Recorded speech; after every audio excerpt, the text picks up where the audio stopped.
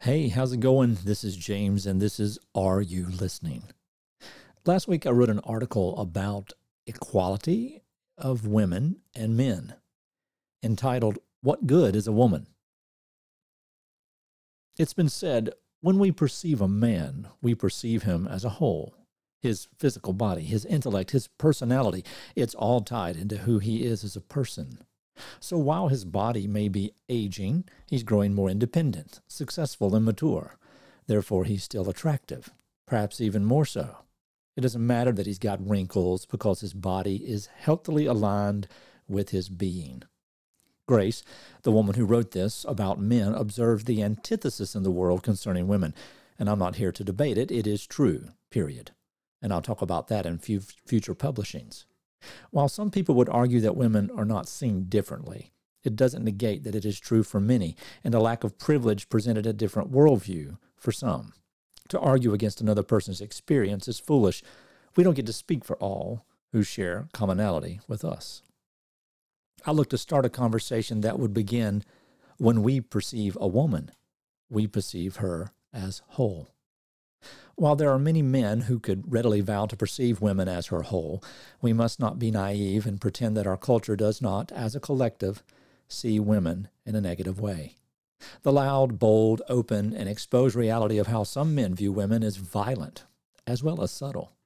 The violent side of things, the hate, the ridicule, the objectification, the lack of empathy, the blind-sided workload, and the emotional and physical abuse are easy to spot. The subtle side, however, is more demeaning and unconsciously active. This is true even for our sisters in the world. Subtle defines what is often unnoticeable, and what is unnoticeable can often be deadly.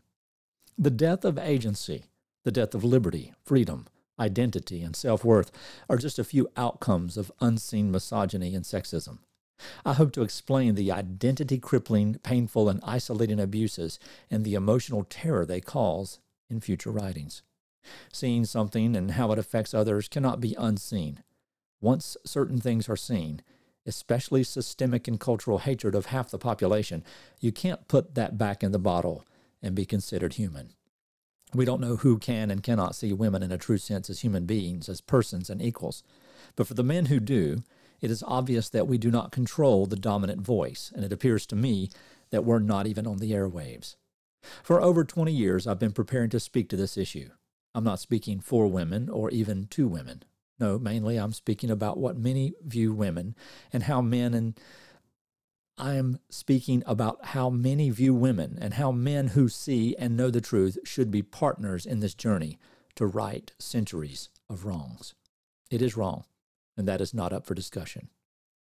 The author asks her readers to think of the most beautiful woman you know. I doubt you're thinking about her boobs or butt, she says. You're probably thinking about her vibe, her energy, how she makes you feel, and when you're around her, how she is healthily aligned with her being. She doesn't try hard because she doesn't have to. She's firm, grounded, strong. She's emotional, sensitive, compassionate. She is everything that makes a woman and more. She is not the sum of her parts. She is not a trend. She is not gestalt.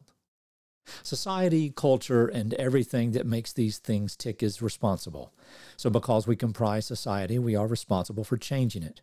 My next book publishing will be the title of this essay, and if permitted, will reveal my lifelong passion for this issue, my journey to seeing things as they are, and that the spiritual side of life and love demands such attention, reform, and relegation of both the bold and silent bias against our sisters.